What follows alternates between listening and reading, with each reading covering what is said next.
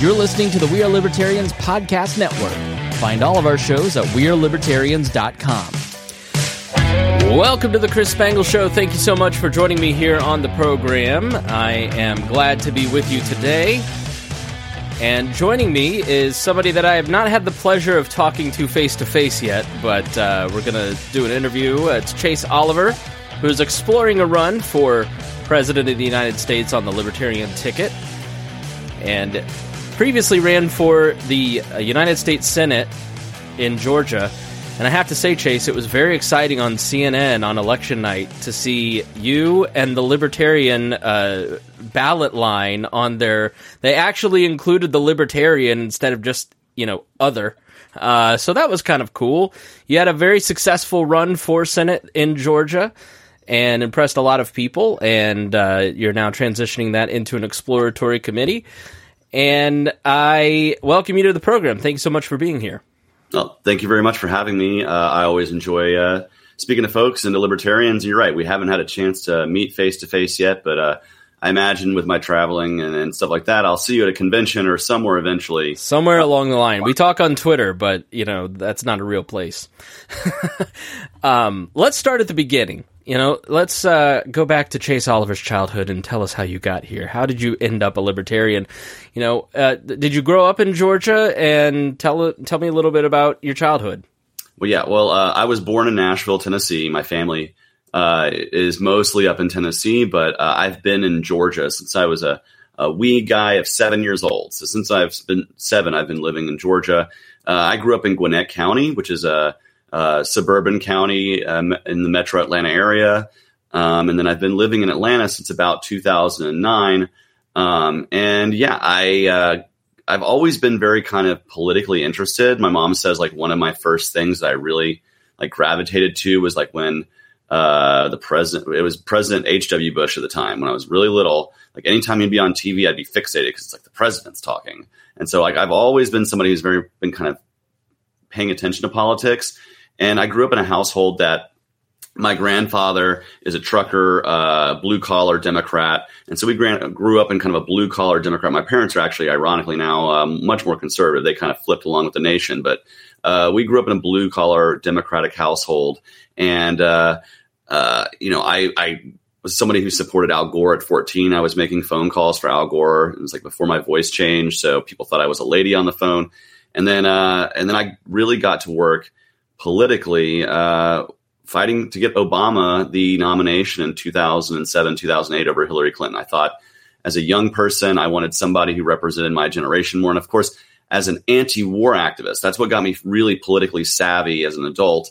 And as a teenager, I started seeing my friends from high school signing up for the military and going to a war zone in Iraq that was based on lies and BS. And I really felt like we were betraying an entire generation of people in my generation.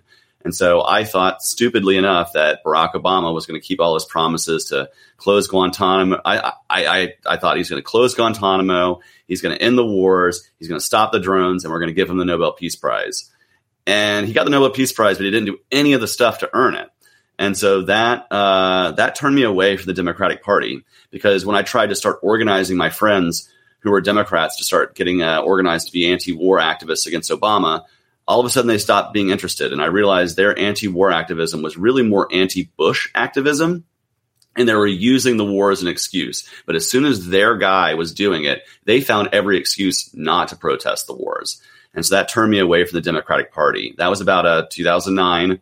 And I thought maybe I just won't vote anymore. I didn't know there was really a choice beyond the two parties at that time until I was at the Atlanta Pride Festival in 2010. And the Libertarian Party of Georgia was the only political party that was really heavily invested in being there. Their candidate for governor, John Mons, was there. Their whole slate of candidates was there kind of doing their thing at a time when the Democratic Party in Georgia, frankly, was afraid to go to the Atlanta Pride Festival because they didn't want to turn off their suburban voters. Yeah, let me pause there, because you and I have a very, very similar story. I got jaded about a decade before you, and I was on the right and a Bushy in 2004, and it's the war that turned me libertarian. And when we would go, so I was executive director of the Libertarian Party of Indiana from 2008 to 2012, and we would go to Pride festivals, and this is a very conservative state. much like Georgia. I'd say Georgia, well, it's probably even money at this point. Even though Obama back then Indiana went for Obama. But we heard the same thing. What's the point of going to pride festivals? I mean, I'll be honest, I didn't know that there were socialist libertarians until like 2018, 19, right? I had never really met anybody who had come from the left who had kind of a similar story like you. And so it is interesting to kind of have some validation for that strategy because, when Rupert Bonham from Survivor fame ran for governor in 2012, he was the first openly supportive candidate of gay marriage in 2012, which was a big campaign risk in Indiana at the time. And we got a lot of criticism that no one will ever come from Obama's camp and from the left and join the Libertarian Party. It's a waste of resources, and you're only going to tick people off. So it's interesting to kind of hear you say that because that was a very strong notion within the Libertarian Party at the time.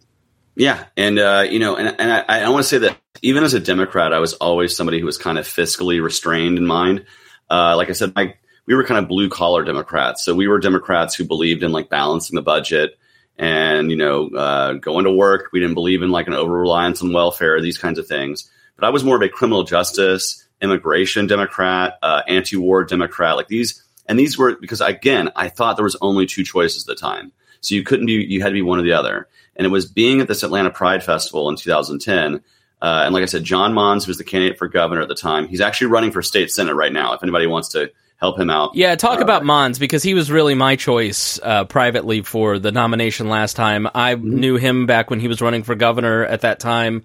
Yeah. Just a terrific guy. Talk about John a little bit and why he was so influential on you. So John Mons is somebody who I think he can speak the radical message of liberty in a way that really kind of connects with voters in a way that makes a lot of sense. He is somebody who is like what you would identify, I guess, on the scale of libertarians is very radical, but he is somebody who can preach that message in a way that the average person can really jive with. And he's a former member, chapter head of his NAACP chapter. He came from Morehouse, which is a historic black college.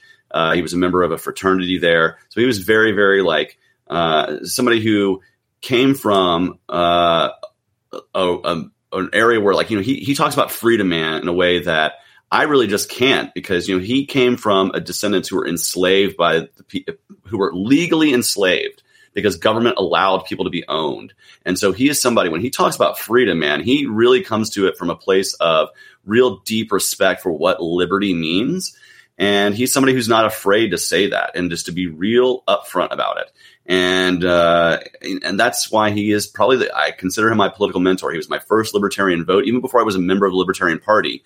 Meeting him there, I get to the tent and he's like, "Hey, take this world's smallest political quiz." I'm like, "I don't know. I'm kind of partying. I don't have time for that." He goes, "Well, tell me your one issue that you're most important." And I bet, and I bet it's libertarian. And I said, "I'm anti-war. I'm opposed to the war in Iraq." And he said, "You're a libertarian, just don't know it yet. We're the anti-war party. We're the party that supports peace and free markets." And then he started talking to me about that. And, that was my first vote for a libertarian. So thank goodness that the Libertarian Party of Georgia took the time to invest there, because I've been an activist and a libertarian and somebody who's been working very hard within the party ever since then. And, I'm happy they were there, because if they weren't, I would probably just either be a jaded non-voter or somebody who, pulls the lever. Maybe I would have heard about the Libertarian Party eventually, but I'm glad I got the jump start thanks to that. Yeah, it probably wouldn't have been as personal. And I think I'm 39, so we're roughly the same age. And I think for people our age, there were two really formational issues when we were coming up. I mean, it was 9/11. I turned 18 2 days before 9/11. So it was, am I going to war, right? And gay marriage was just an enormous issue. I think if you're 18 now, you would take it for granted and not understand the debates that happened at that time.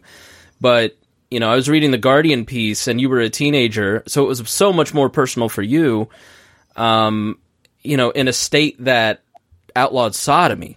So can you talk about, you talked a little bit about the anti-war stuff, but how formational that debate was and what it was like. Were you out in high school? Yes. Oh, yeah. I was very much out. I came out about 14, 15, around that time.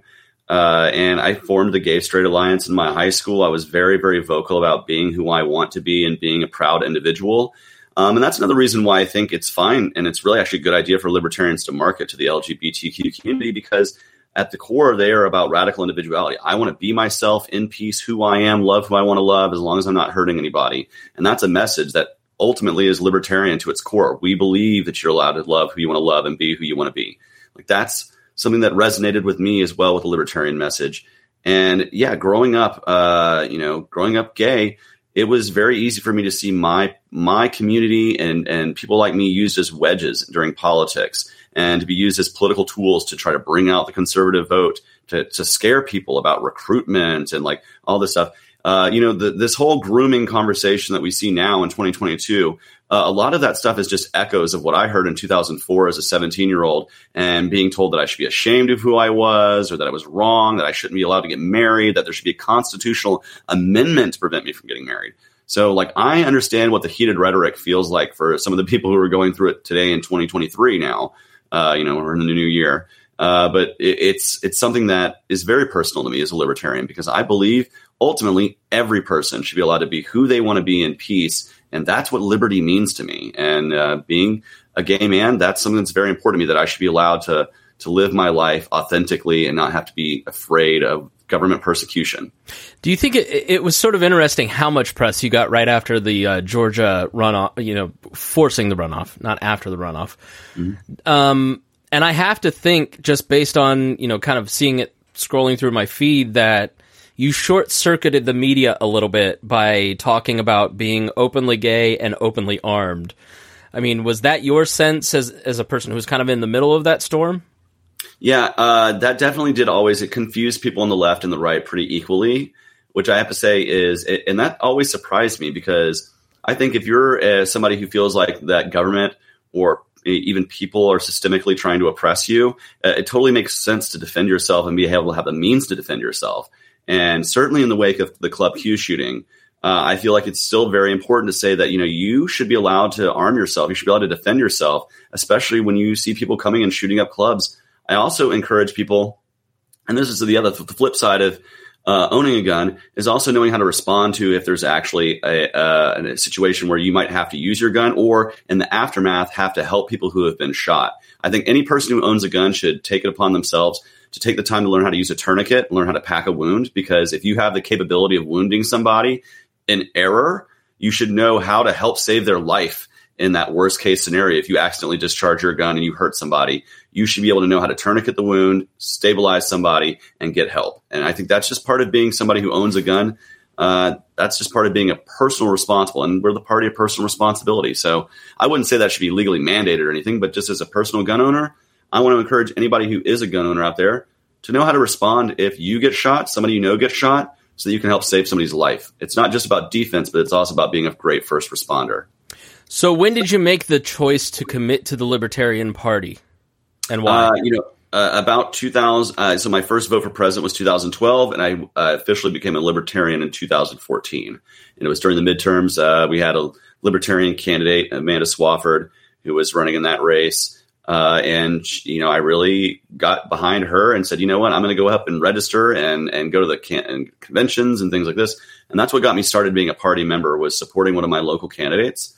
And, I've been here ever since, just fighting for freedom and thinking that the Libertarian Party is the best tool to achieve that, using politics to get people elected to office so that we can make change. We now have hundreds of libertarians across the country. We can grow that. We can start getting our backbench filled up, and so that we can start winning higher and higher races.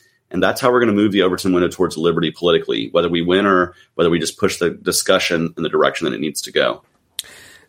So you ran for Congress. I think did you run for a lower race before you ran for Congress? Nope. My first race was for Congress in 2020, and that was a special election. Libertarians don't often get to run for Congress here in Georgia because of cumbersome ballot access laws. But when we have a special election, there's no signature requirement, so it's very easy for us to get on the ballot. And John Lewis passed away. He was a civil rights icon and a standard bearer for the Democrats in Atlanta and in that congressional seat. And as somebody who has always fought for freedom, I thought libertarians should have a voice in that race. And so I decided to jump in. And I participated in dozens of forums. It was during COVID, so most of it was done via Zoom. Didn't get to do a lot of in-person campaigning.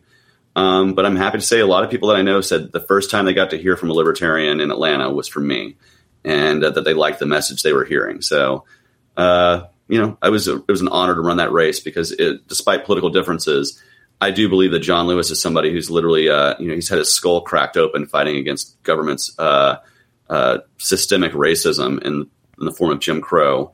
And I think that even despite political differences, we can fight about how much we're spending in Washington, things like that. But it was good to have a libertarian representation to try to fill that vacancy. So why did you decide to run for Senate? It's a much bigger task to run for a statewide office, especially in a state like Georgia, which is very large, very diverse. Why did you make that decision? Well, because I thought I could be a good messenger for the party and a good messenger for liberty, somebody who can introduce a lot of new people to the libertarian message in a way that will resonate with them. I like to say, I try to speak the libertarian language in the duopoly kind of dialect. Like I have to, not everybody sits in our libertarian echo chamber. Not everybody understands everything about libertarianism. And so we have to bring people in as candidates in a way that you have to meet them where they are and bring them to you. It's kind of like bringing them out to Muhammad or, whatever. And like, that's what I try to do as a candidate. And I felt that it was important that we had a good messenger in our Senate campaign that was going to be able to stand up to Raphael Warnock and the overspending and what the Biden administration was doing, but also be somebody who's going to speak out against the Republican Party in our state, who frankly, they like to talk the talk, but they never really walk the walk about limited government and cutting spending and fighting for more individual freedom or making it easier to start a small business.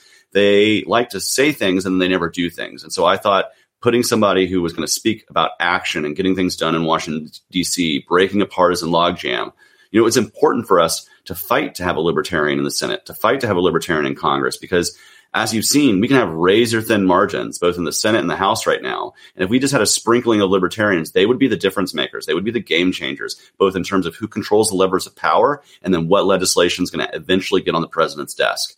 And so we do need to have Senate and House candidates speaking that message and trying to say, hey, we can have a better way in Washington, D.C. than a two-party system and a broken one at that.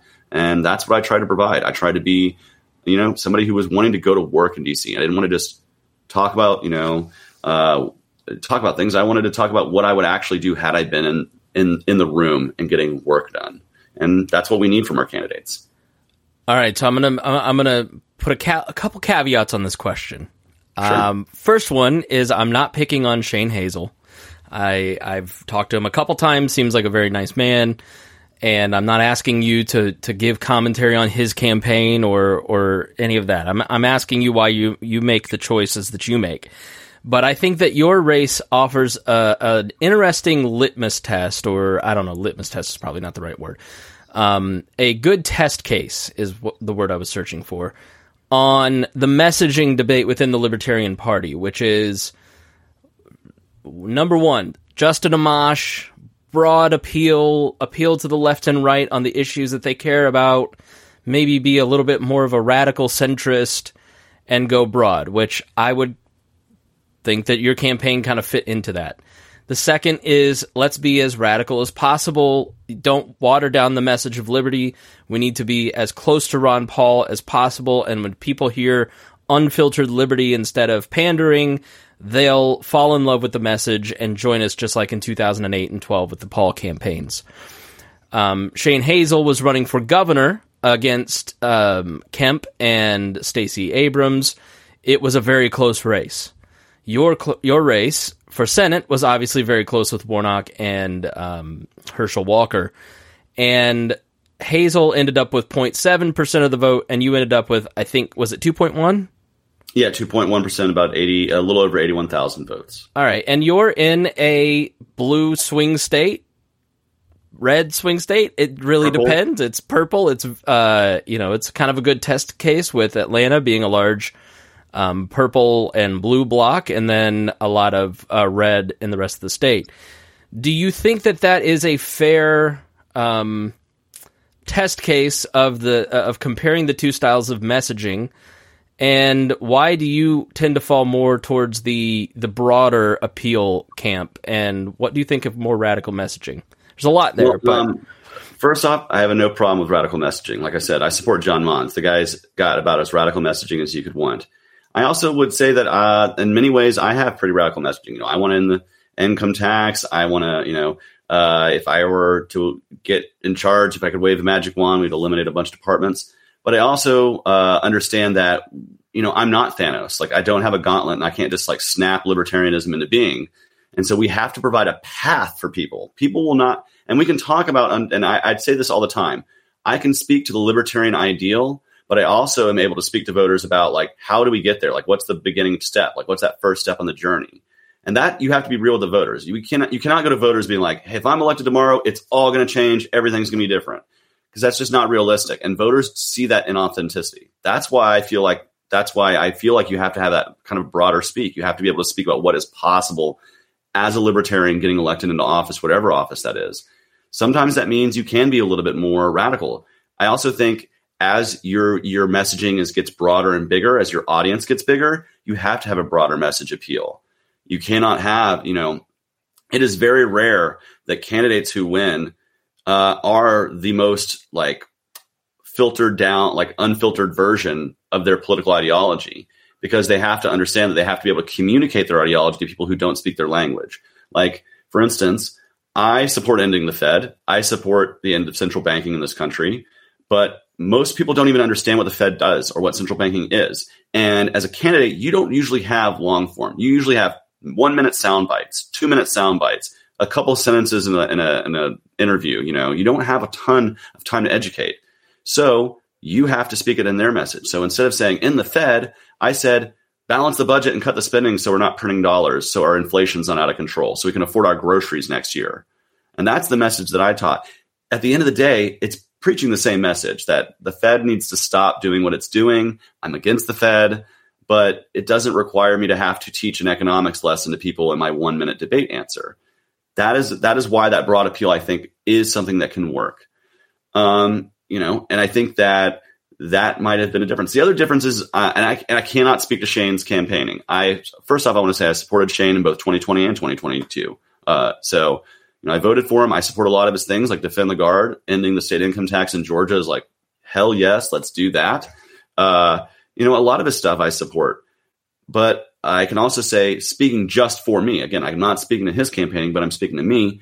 I looked at a map of every county in Georgia and what their vote totals were. And any county that I spent the time and had the time to be able to go out and campaign and knock on doors, I actually did better than my 2.1% average. Sometimes I was over 3%, at 3.5% in a couple counties. Any county that I could not get out to campaign in, I did less than my 2.1%. I did lower. The only county that I actually did lower than 2.1% where I campaigned hard was Fulton County, which is the main county in Atlanta. It's one of the bluest counties in the country. It was no surprise that Raphael Warnock cleaned up there, but I tried. It's kind of my home turf down here in Metro Atlanta. But so that speaks to maybe the fact that I just got out and campaigned and knocked on a lot of doors, took the time to speak to as much media as possible, and appeared. I went to both the Juneteenth and Pride festivals. I talked to maybe 1,000 voters over Juneteenth weekend. It's a great opportunity to do outreach.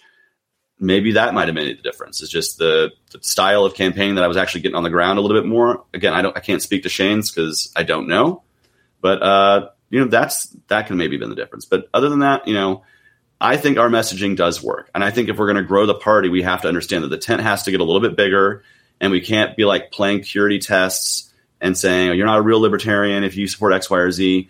We have to have broad agreements on things. Government is too big. It does too much. It spends too much. It takes too much from us.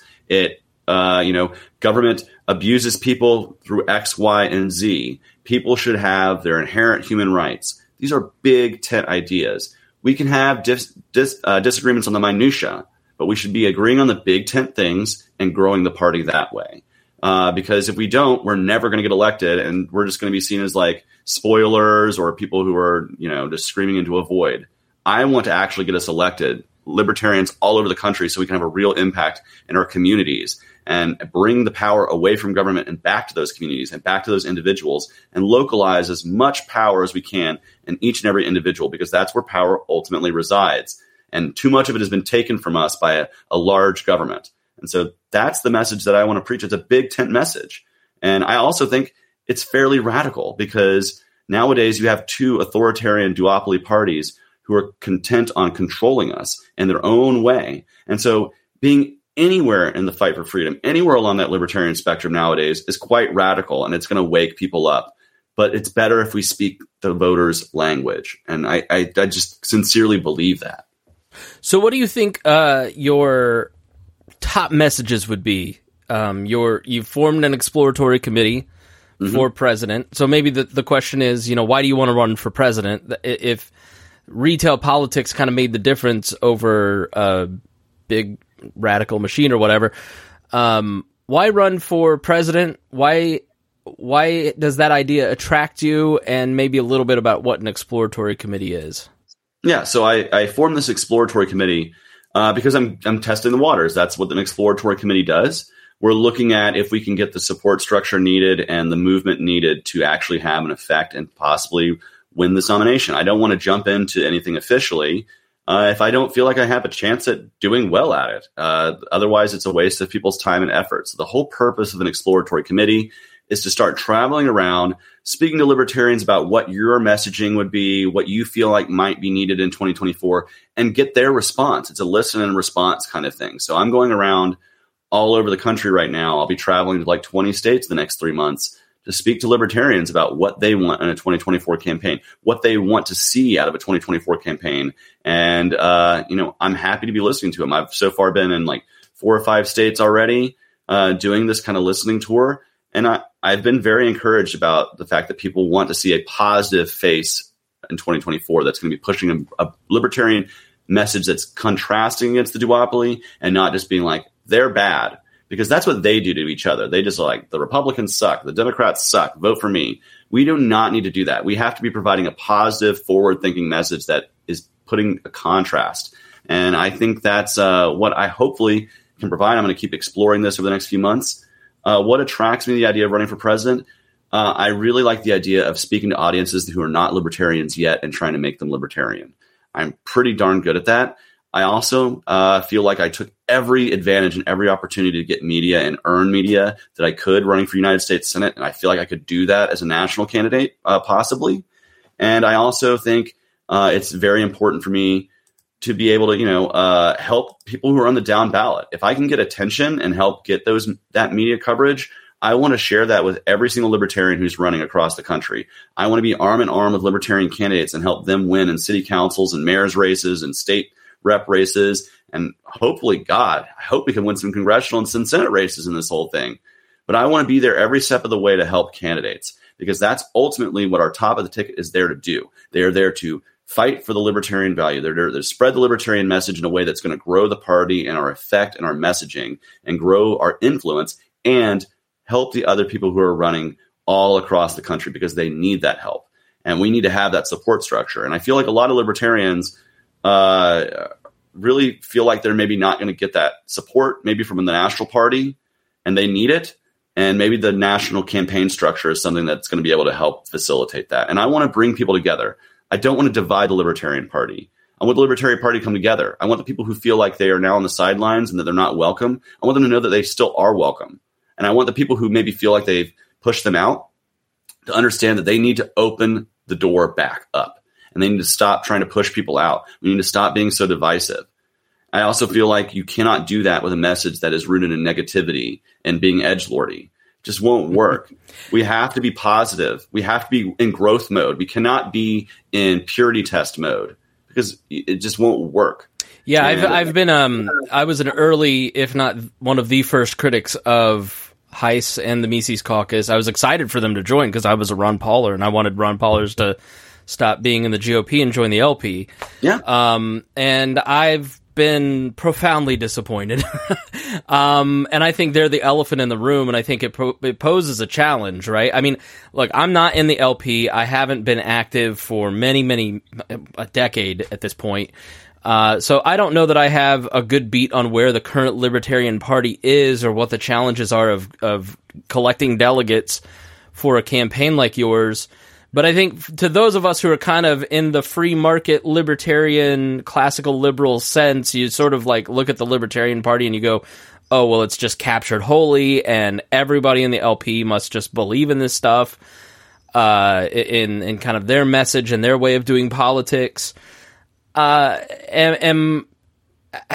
entrenched is kind of the Hoppian, paleo libertarian mindset in the party? Is it a lot less than maybe it seems online, and those of us who haven't been in a while, or do you have a real challenge in getting enough delegates in 24 should you run? Well, I'll be a realist. In the last convention, they ran the table. They won every race. They filled their slate out, and I wish them well. Like I said, I have disagreements with the leadership of that caucus. I don't have disagreements with every single member. In fact, I have friends who are members of the Mises Caucus. I think Mises is probably one of the best libertarian thinkers out there. If you really want to read somebody and get really into libertarianism, great guy to look into. That being said, I wish them well. When they got everything in Reno, I said, okay, you guys have the keys to power. You've promised that we're going to grow. We're going to be in growth mode. We're going to get new candidates. We're going to get new energy. We're going to get new fundraising. We're going to get much more and more and more and more. And we just have not seen that develop. And that is, no one can be blamed because they have won every slate. They have decided that they wanted to do kind of a uniparty kind of rule within internally. I don't think that that's the best way to facilitate the party, because then you're only speaking to one audience and you have a whole other section of the party that feels wholly unrepresented. And it's incumbent upon a group that takes control like that to be the first to actually extend a hand of friendship to those who lost, to say you still have a place here. And that didn't. I don't feel like that's. It was the exact opposite. I mean, and I feel like that is why you're not seeing the growth they wanted. If they had won and said, you know what, we want you guys to be involved. We want you to get involved too. We're going to grow this thing. We would have seen some growth. But if we're wholly separating people out, that's not going to work. And I don't want the Ron Paulers out of the LP. I think Ron Paul, the people who got here because of Ron Paul, good for them. They're here. I want you to be here. But I also don't want you to think that it's only for you, because there's libertarians across the spectrum, and they need a political home. We need people who are sick and tired of the duopoly, a place to go. And just because somebody came here from the left, that is not a reason. First off, people who try to brand me as a leftist, I ain't a leftist. I wasn't even really a leftist when I was a Democrat. I was a blue-collar Democrat. I was a cut-spending and welfare reform Democrat. Dude, Chase, I was a Bushy. I'm a Christian. I'm a conservative-leaning person. I'm called a leftist by these people. I mean, it's just, you can't. So, yeah. Finish I'm not hating on the average person who went up there and voted in Reno, because I think a lot of those people, was their first convention. They were told, hey, the Libertarian Party has been controlled by the left and by this woke mob. And I don't think that that's true. And we can disagree, and I can even say, I thought the party maybe should have been more forceful against mandates from the beginning. We can disagree on that messaging, but the truth is the people who were in charge of the party before the takeover were wholly libertarian, just like the people who were there before them and the people who were there before them, all the way back to David Nolan. We're libertarians. We do not take the time to travel to conventions and to be part of the party that does not win so much if we're not wanting to be invested in it. We are libertarians, and we need to recognize that.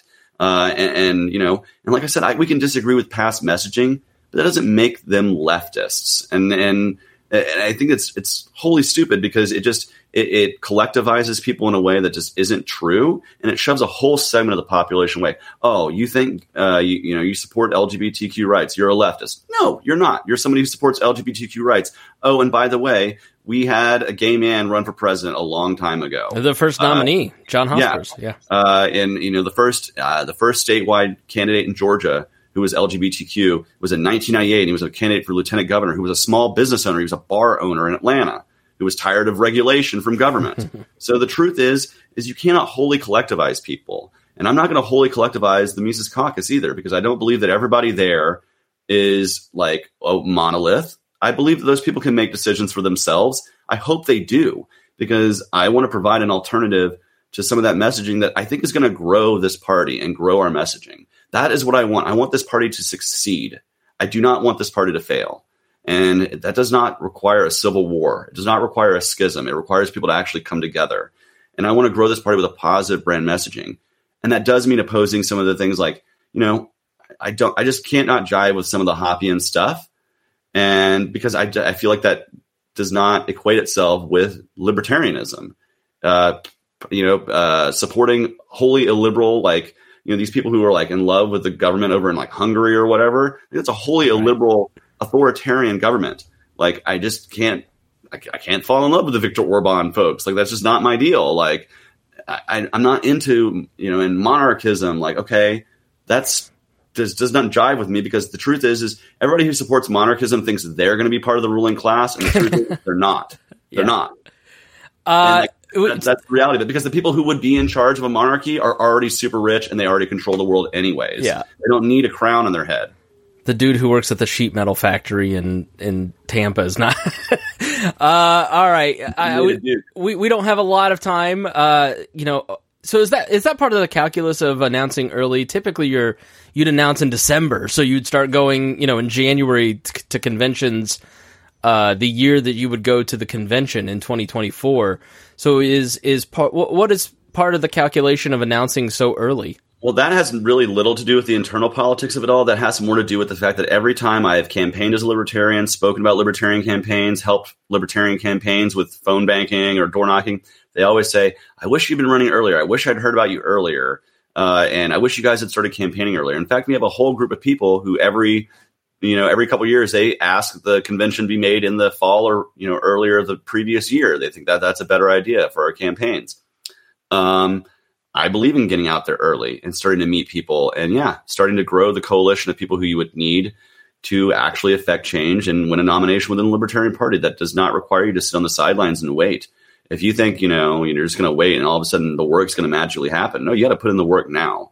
And I'm ready to do that. And I'm starting to do that, forming this exploratory committee and looking at what can be done and looking at the possibilities. And again, if it's something that I feel like I can do, I'm going to do it. But that's the whole point of jumping in and exploring it now, is so that I'm not just like, sitting on my hands and going, gee, I wonder what. No, I want to go ahead and hear that feedback now and start seeing if we can grow a positive messaging now, so that I'm not wasting my time in the winter of next year or, in the winter of this year, this coming December. I don't want to be wasting my time in the holidays.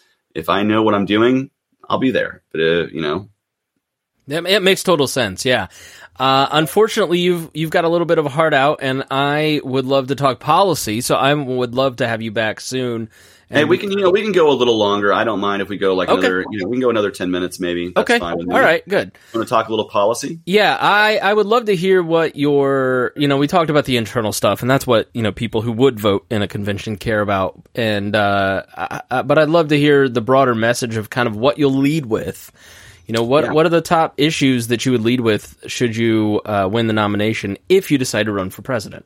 Yeah, so I'm a big believer in cutting spending back to a balanced budget. I think balancing the national budget is a good idea. That's going to come with cutting the Pentagon naturally. It's a huge area to cut. I'm also a big believer in cutting corporate welfare out entirely, all subsidies, all giveaways to companies, and lowering the corporate tax rate overall. So that way small, medium, and large businesses are all competing on the same field, and they're not being because right now we have a situation where giant businesses actually have a massive advantage because they've bought and paid for our Congress. So I want to get back to a more competitive free market system. I'm a big believer in global trade. I worked in global logistics for about 5 years. And so I believe in free trade, and that when we trade goods and not bombs with people, that we ultimately have a more peaceful world. I'm a big supporter of immigration reform. I think it should be as simple as possible for people to come here and work and live and put down roots. I think the complicated, overly red tape system that we have now was like the best example a libertarian could ever show people of what bad government looks like and inefficient government looks like. And we can simplify our immigration system that treats people humanely, but also shows that you don't need to have overly complicated programs in every facet of government. And I'm a big believer in criminal justice reform. Naturally, we want to end the drug war. That's a libertarian standby. But I'm also a big believer in things like reforming. I'm in the death penalty guy. I want to end qualified immunity for police. I think police ultimately, and this would be a localized issue, but I ran for Congress on saying that police in Georgia should have to carry liability insurance. because I think if that happened, bad ones would price themselves out of a job.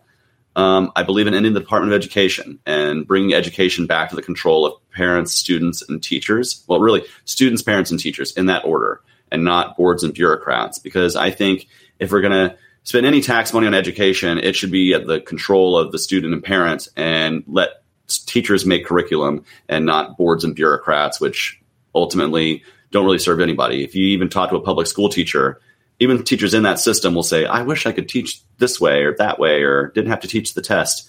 I believe in educational freedom so that people can get the best education for themselves and for their community. So those are some of my big issues that I'm going to be talking about as this rolls along, and my big policy issues.